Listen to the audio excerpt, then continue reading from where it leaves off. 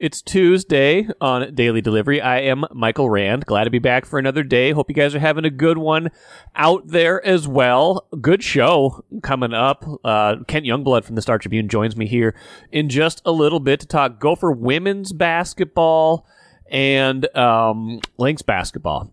Kent covers both of those things. Interesting times for both those teams.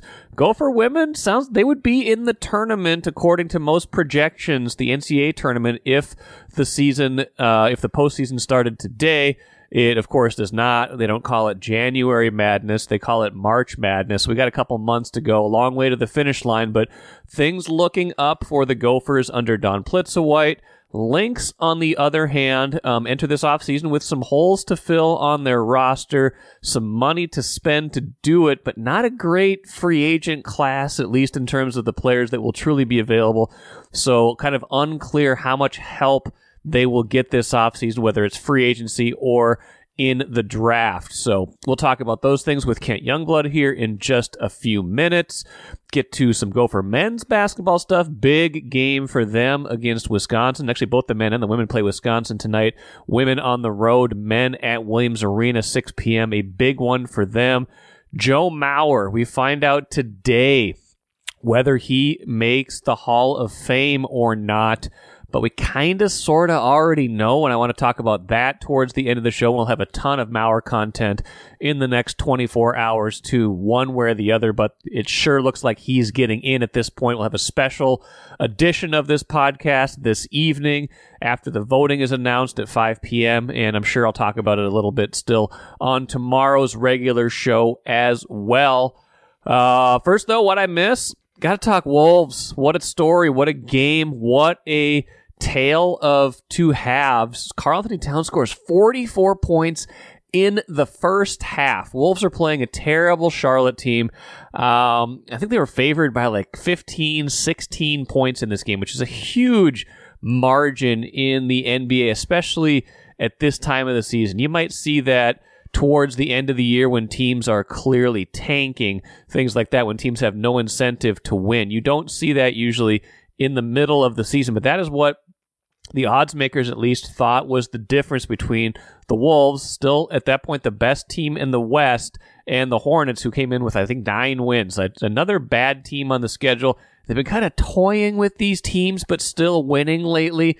By and large, much better against the bad teams this season, putting together what we have characterized as more mature performances. In this game, Cat, like I said, 44 points in the first half. Life is good through 3 quarters, at least results-wise. I think the Wolves are up 107-92 at the end of 3, and then everything completely falls apart. They get outscored 36-18 in the fourth quarter. Second straight game where they had a bad fourth quarter that cost them the game. Now, the first one was against Oklahoma City. That's a really good team. That's excusable. That's going to happen. This, I don't know what the excuse for this is. They lose by 3, 128-125. Mike Conley Jr. didn't play in this game. Now, I'm going to get back to that in a minute, but I want to hear first from Chris Finch, head coach of the Timberwolves, to reporters after the game, because he sounds like he was just as disgusted, if not more, than you might have been watching at home or at Target Center. It was an absolute disgusting performance of defense and immature basketball all the way through the game.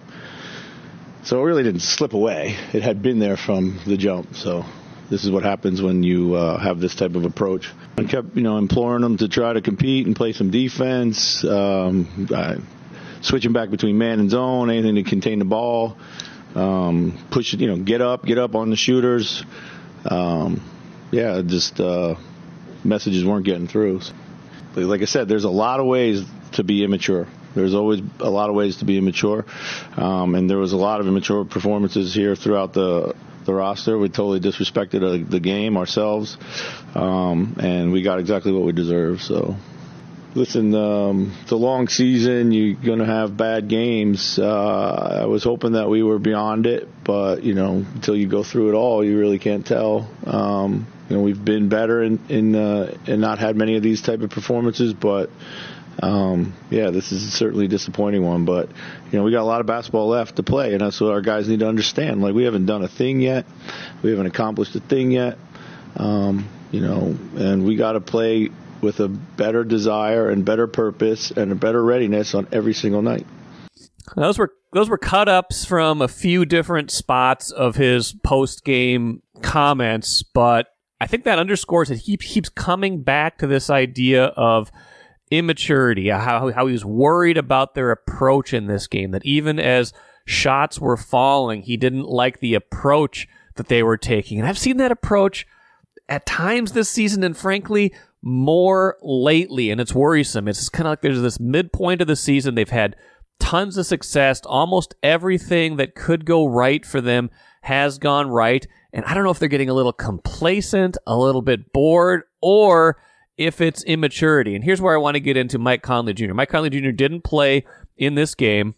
He's been having a little bit of hamstring tightness, but more or less this was just rest, a maintenance day. Wolves figure they can win without Mike Conley Jr., and they certainly had the talent to beat the Hornets without Mike Conley Jr. You don't need him to win this game. Instead, they lose this game, and you start to wonder, okay, is this really a more mature team, or is this just a more talented team that displays some maturity when their veteran point guard, Mike Conley Jr., is there to keep them in line? Now, just one game, so we won't draw any definite conclusions, anything bigger than this sample size, but it does bear watching, right? Because Mike Conley Jr., as great as he's been for this franchise since he came over in that trade last season, as great as that trade was, remember, I've brought this up many times, but Mike Conley Jr., Nickeil Alexander-Walker, and 3 second-round picks, and they offload D'Lo at the same time. It was just a master class in upgrading what you need, upgrading in a lot of ways. Conley has been everything as advertised and more. You've heard Chris Finch, you've heard Tim Connolly, I think even on this podcast, talking about how he can't really imagine life without Mike Conley Jr. Well, guess what? You're going to have to imagine that life at some point in the not-too-distant future. Mike Conley is not young. He's 36, and he's on an expiring contract. This is the last year of his contract. Wolves don't have a real succession plan at point guard. That's problematic for the big picture. For right now, for this year, they are well positioned. They are in good shape. They've got a roster that they like. But if Mike Conley Jr. doesn't play, and this is the result, Karl-Anthony Towns going for 62 points total in this game, but being a plus-minus zero in the game because they don't play a single bit of defense in this game, that's problematic. If everybody else, if the body language, if the effort, if the focus isn't there, and you correlate that to Mike Conley Jr. not being there, that's problematic because you do have to then ask the question that I already asked. Is this team more mature or are they just more talented? And when Conley's gone, these same problems that they've had of focus in the past are going to come right back. Now, they still lost some games last year after Conley arrived to these lesser teams, but I think by and large you can draw a straight line between the arrival of Mike Conley Jr. and an increased, or at least a perceived increased maturity that shows up, but maybe it's not a consistent maturity. So that's what I'm worried about. That's what I'm worried about right now with this team. And again, just one game. They've shown over the course of this season that they at least have the ability to beat these bad teams, that they have the amount of requisite focus in most of these games. It's starting to slip lately, and I wonder if some of that in this game in particular was Conley being gone. How does that play out the rest of the year? What if Conley, has to have more maintenance days? What if, heaven forbid for the Wolves, he gets hurt at some point here and they have to find out more about themselves? That's another thing to watch for this rest of the season. Maybe that gives you an indication of what they should be looking for or thinking about at the trade deadline. I don't know. What I do know is this. They gave a completely immature performance in this game, an immature from start to finish, really, as Chris Finch said, and it caught up to them in the end. He was worried about it from start to finish, even if most of us had the eye on the ball with Karl-Anthony Towns going through the basket. Chris Finch was worried about this from the jump, and as it turns out, for good reason, and that good reason maybe was that Mike Conley Jr. was not playing. Grand Casino would like to take a moment and salute the true football fan. The passion, the hope, the anticipation, that incomparable feeling of winning. Grand Casino would also like to take a moment to remind you that you can find all that anticipation, thrill, and winning at Grand Casino. Grand Casino. Let your story begin. Good to be joined in studio today by Kent Youngblood from the Star Tribune. Kent covers all sorts of things here for us, but in particular, Kent covers the Gopher women's basketball team and the Lynx of the WNBA. And both those teams relevant right now. Gophers right in the middle of their season, Kent, and doing pretty well. And the Lynx just entered free agency, that period starting Sunday. They can sign players officially a little over a week from now. Want to spend most of our time, I think, on the Gophers, but we'll get to some Lynx talk as well. Where do you see them right now? And just kind of lay of the land, 4-3 in the Big Ten. Not a great Big Ten this year, but a good team in the Big Ten right now, it seems like. Yeah, I think they're coming off their best win of the year. Michigan State. Yeah, Michigan State was 18th in the net rankings by the NCAA entering that game. So that was a, top 20 win in that regard. And they've been playing great defense, but I think the Michigan State game was the first game they won where you thought they really maybe shouldn't have won that game. In terms of a quality of opponent right. going in. I mean, their losses have come to Iowa on the road and Indiana on the road. Right. And a game at Maryland here that I think they probably feel got away from them. But yeah, you're right. The Big Ten isn't as elite as last year, but I think it's maybe in some ways deeper than it was last year in the sense that anywhere from like maybe 1 to 9, anybody can kind of surprisingly win at any night. I mean, last night Purdue stayed within 3 points of Indiana. So and you saw Ohio State beat Iowa and storm the court. Yeah, and try to hurt Caitlin Clark. Caitlin Clark, that was a scary situation. Glad it seems like she's okay. The funny thing was, and I saw the video, and it was not very cool, but she flopped. They kept saying she flopped. I don't know.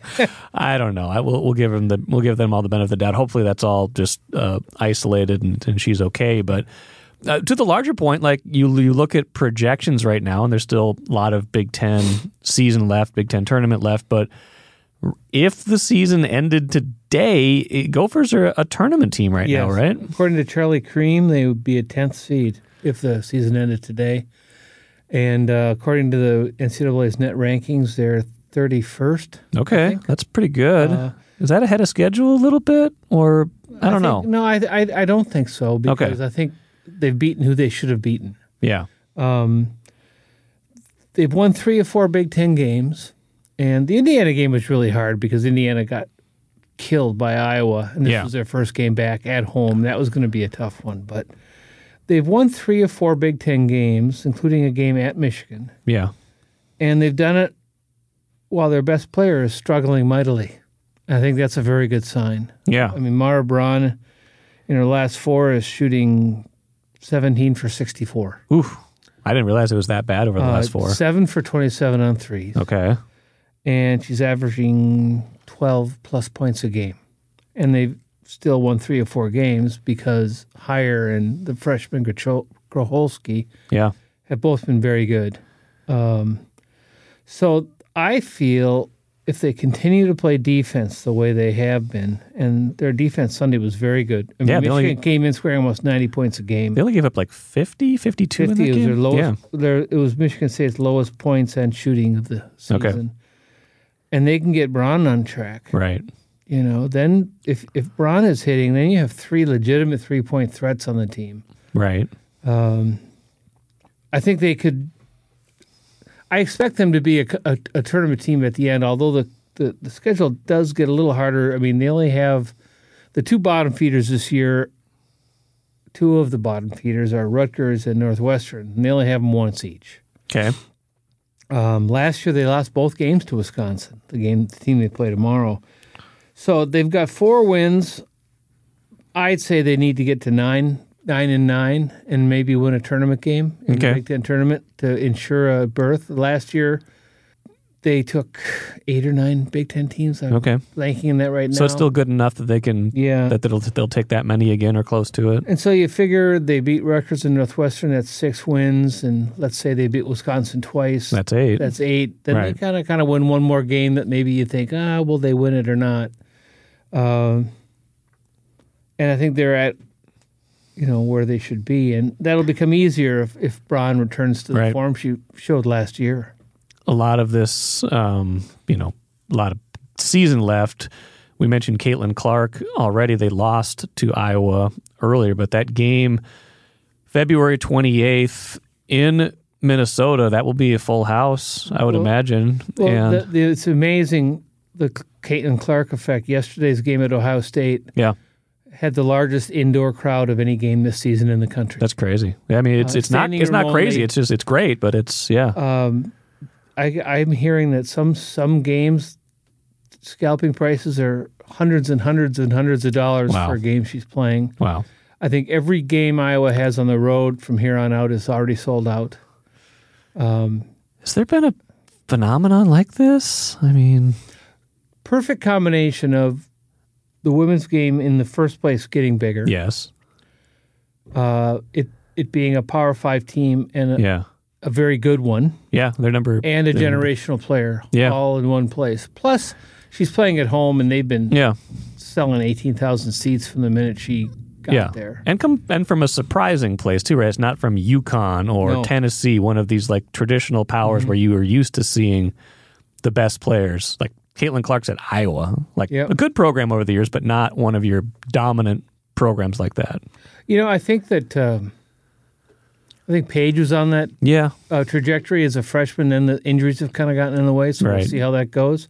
And that kid out in California, Juju, why am I blanking on her last name? She's going to have that effect. Okay. Well, but plus I just think the women's game is getting to a point. I mean, last year the final game had tremendous ratings. Yes. I mean, people care. LSU and people care LSU, about Iowa. that sport right now. And so it's a kind of a confluence of all sorts of things, I think. But I mean, she's a very compelling player to watch. She is. Big Ten's going to be even more compelling next year. I was just looking at like the teams coming in, like UCLA and USC are really good this year. Just think if, and Oregon is usually pretty good. Just think if Clark decides to come back, the talent that'll be in this conference next year. It's amazing. Yeah, it's already one of, if not the best conference year in and year out, just depth-wise, only getting better, which makes it impressive that the Gophers are competing at the level they are right now. Again, this isn't the end of where they want to get to, obviously, but first year under head coach Don Plitza-White, how would you assess the job she's doing and what she thinks of what her team is right now? I don't think her team. I don't believe she believes her team is where it can be. I think the team has shown steady improvement all year. I think the biggest difference is the defense. Yeah, they play much better defense. Offensively, they're a little hit and miss. Yeah, especially when Braun is struggling. Yeah, and they go through these 2 or 3 minute periods when they're not scoring. It's like it seems a little discombobulated. Yeah. But Heyer has just been amazing. I mean, she's hit in the last 3 wins, she's 13 for 23 on 3-pointers. Plus, she's rebounding the heck out of the ball. She's the only person since 2009 to have 2 games in the Big Ten with 15 rebounds and 5 threes made. I saw that stat the other day. I mean, that shows you where she's at. Well, right it's now. Interesting is that each of that group of 3 have kind of had their moments since they've been here. Right now, it's Mallory's moment.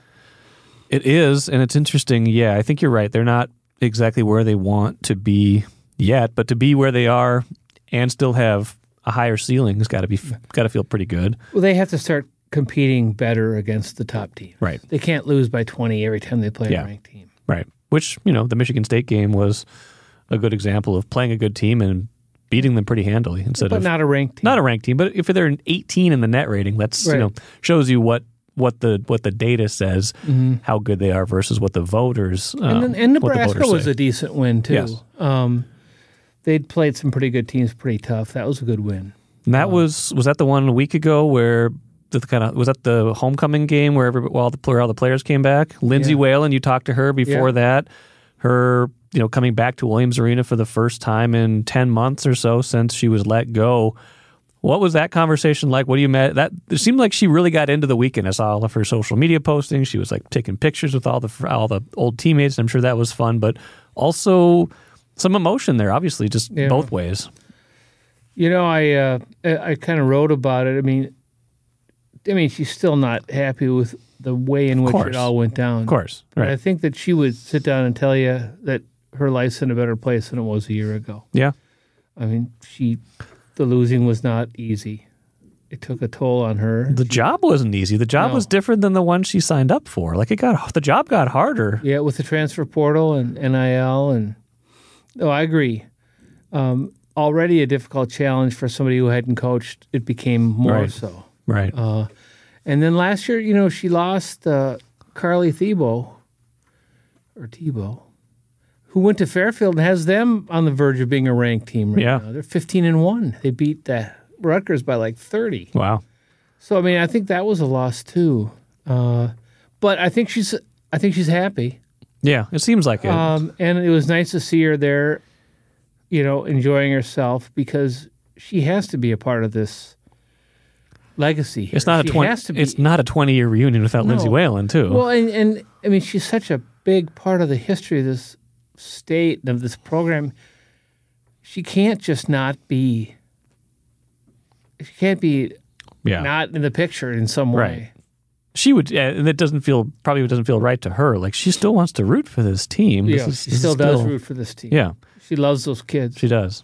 Yeah. Well, that's cool. I'm glad. Like you had kind of a recent parallel. I wouldn't imagine this was how Whalen would play out. But like you get a bitter end like KG and the Wolves, and it doesn't get patched up for years and years and years, and still isn't where they want it to be. Like his jersey still isn't retired at Target Center. Like last time he played here was like almost a decade ago. Yeah, and well you have to give Plitzway credit too, because here's somebody who's coming in who wants to make their mark and make it her program. Yeah, and she is. It'd be pretty easy for somebody in that position to say, right. Keep the Whalen and the legacy at arm's length. Yeah. She has never done that. She's communicated with Whalen, and the players communicate with Whalen. And so, I think it's a tough walk for Plitzwhite to kind of establish herself as the coach here, hopefully long term, while at the same time acknowledging and maybe even in some cases embracing that legacy. Yeah. And she's done a good job of that too. She seems like she's been as advertised so far. Just a program, like someone who comes in and knows how to win, like knows how to take good ingredients and make something good out of it. Yeah, she's a coach with a plan. She's a professional, longtime professional coach who succeeded, who has done enough to know what works and doesn't for her. Works very hard, and she has a plan. Yeah. And defensively, we can see the plan already. Offense, hit and miss sometimes, but I think it'll get better. But the work ethic is there, and the experience is there, and really the track record is there too. Right. Yeah. Although, in her absence, West Virginia is every bit as good as it was last year. Yeah, but I'm sure like some of that is, some of the players she brought in, some of what she started there or continued there at the very least. Let's switch gears, talk a little WNBA before we go. Sunday marked the beginning of WNBA free agency. I read your story just kind of about how probably not going to be some big splash moves for the Lynx, just owing to where they are, where the free agent class is this year. I looked on some other sites, like places trying to project where different free agents are going to go. Not a lot of like big names that are linked to Minnesota right now. Especially in the positions they'd like to kind of upgrade. Yeah. There just aren't point guards out there that are available that they'd be interested in. They just don't exist right now. And I think to a certain extent the post as well. they need to upgrade their depth at the point guard position, I believe, and I think they'll try to do that. But I think they're going to work hard on the draft. They've had some success mid-round in the first in recent years. Yes. I think they think Collier is going to continue her ascent. And I think they'll work hard to re-sign some key players, Bridget Carlton, for example. Yep. I mean, they had an 0-6 start, and then they were pretty competitive after that last year. I think they believe that, if Lindsay Allen stays healthy and she kind of proves she could be a point guard on a winning team, get some depth there, maybe find some depth in the post and stay healthy, they could, in this era of super teams starting to emerge in this league, it's not going to be easy. But I think they can be competitive. I've been covering the league now for 10 plus years. Yeah. And not only has the athletic level in that league grown by leaps and bounds in that decade, just in terms of just how good the players are. Yeah. But it's a much better run league than it was. You've said that 10 before. years ago. Yeah, you've said that before. Yeah. I mean, 10 years ago, if you had your you-know-what together and ran a good program, you were going to be a good team. Yeah. Now most teams are pretty well run, and they know what they're doing, and they're acquiring the right talent and drafting the right people. So it's a much more competitive environment than it used to be. Plus, there's enough money now that some people can jump in and, like New York, kind of buy together a team. But it's going to be tough catching Las Vegas if they keep that thing together. I was going to say, how, obviously, playoffs are a baseline where you try to get to, and 8 of the 12 teams make it, and they made it last year. Won a playoff game even, which was a good kind of marker for where they're at that point. But, how do they kind of get back on the path where not just trying to be, not just finishing around 500, making the playoffs, but getting back to that mode where, can they 4 titles in 7 years? I don't know if that's realistic, but how do they build this back into, top 4 in the league? You have to finish top 4, get a home. Yeah. Deal advantage in the first round. Well, Fee has to take another step. Yeah, when she already took one last year. Huge one. Yeah. If she can really develop and become a 3-point threat consistently, she's going to be pretty hard to stop. She might ascend at that point to Asia Wilson level, just in terms of how you defend her. Okay. They're not the same player, but yeah, I get you. They really have to, I don't know if it's luck or skill, they have to hit at the draft pick this year. Yeah. And they have to stay healthy. When Lindsay Allen got hurt last year, they were not the same team. What's the ceiling for last year's number 2 pick, Diamond Miller? Oh, because that feels important. When you draft that high, you want that player to turn into, I don't know, you have expectations or you have hopes at least.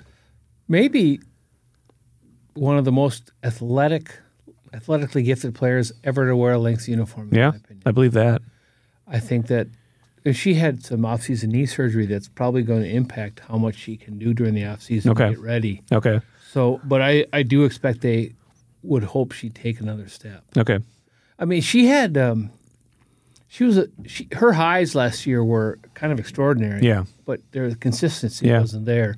Maybe just getting more consistent would be a key for her. You see that a lot with rookies sometimes. You do. It's just, it's or a different freshmen league. in the Big Ten. It's a different league, right? It's just it's a step up, and you get high, you get down on yourself, or it's just the competition. It's just different. So, but they had some. I mean, they've hit, like you said, they've done. Aside from high picks, Collier was not 7th. She was 7th, and Dorka Uhas was 17th. Yeah, I mean, they've found some key core players that haven't been top 3 picks. Crystal Dangerfield was 2nd round, won Rookie of the Year. Right. That's just a story for another time. But that would have been, if she would have materialized and kept growing, that would have been their point guard solution. But just kind of fizzled out at a certain point. I don't know what happened there exactly, but yes, they have identified.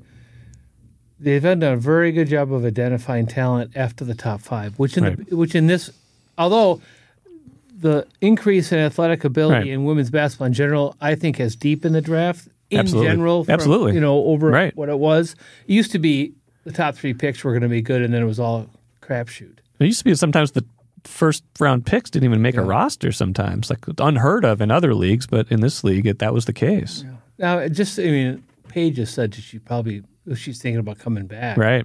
Clark hasn't said what she's going to do, but if Right. both of them enter that draft, that's going to push some nice players down to number 7. That's true. Or where they wind up, right? Because you probably have Angel Reese in that draft. Yeah. I mean, there's a lot that could really push some talent down into the middle of that first round. And like we said, free agency not really something they're going to be a big player in this year. Well, I mean, that's what the coach said, but watch, in 2 days something will break that they signed, X player. And you'll go, whoa, okay. Okay, I guess they have the money. They have the money. Yes, I saw that. They've got like almost $700,000 in cap space. They have the money to do it. Now, some of that too, some of that's going to go re-sign to people they want, and right. some of that will go to the rookie that they draft. Of course, right. But they do have money. There's money to make a move or two. Well, we'll see if they do it. Kent Youngblood will be covering it if and when they do. He'll be covering the Gophers as well, as always. Nobody does it better. Kent, appreciate your time. We'll talk again soon. Thank you. Royal Credit Union's smart checking accounts offer no monthly fees and no minimum balance. Enjoy financial freedom when you open your Royal Credit Union smart checking account online at rcu.org/go-checking. Insured by NCUA. Good stuff from Kent. Gophers play Wisconsin tonight in Wisconsin. Gopher women trying to improve to 5-3 in the Big Ten. They've already beaten Wisconsin once this season. Like you said, you got to stack up the wins where you can, just like we talked about at the beginning of the show with the Timberwolves. You got to stack up the wins against the teams you're supposed to beat. And, where the Gophers have been in the past 3-4 years, they haven't really had a lot of teams they were supposed to beat, right? They were one of the teams that, at a lot of times, other teams were supposed to beat. The threshold is higher now. The bar has been raised. We know kind of where this team is at. Not a great team yet, but a good team, a team that probably should win this game, even if it is a Big Ten road game tonight. So that is a test for them, and we'll be curious to see if they pass it. Now, the men's basketball team, on the other hand, has a different kind of test, also against Wisconsin, tonight at Williams Arena. Wisconsin playing very well right now, a ranked team.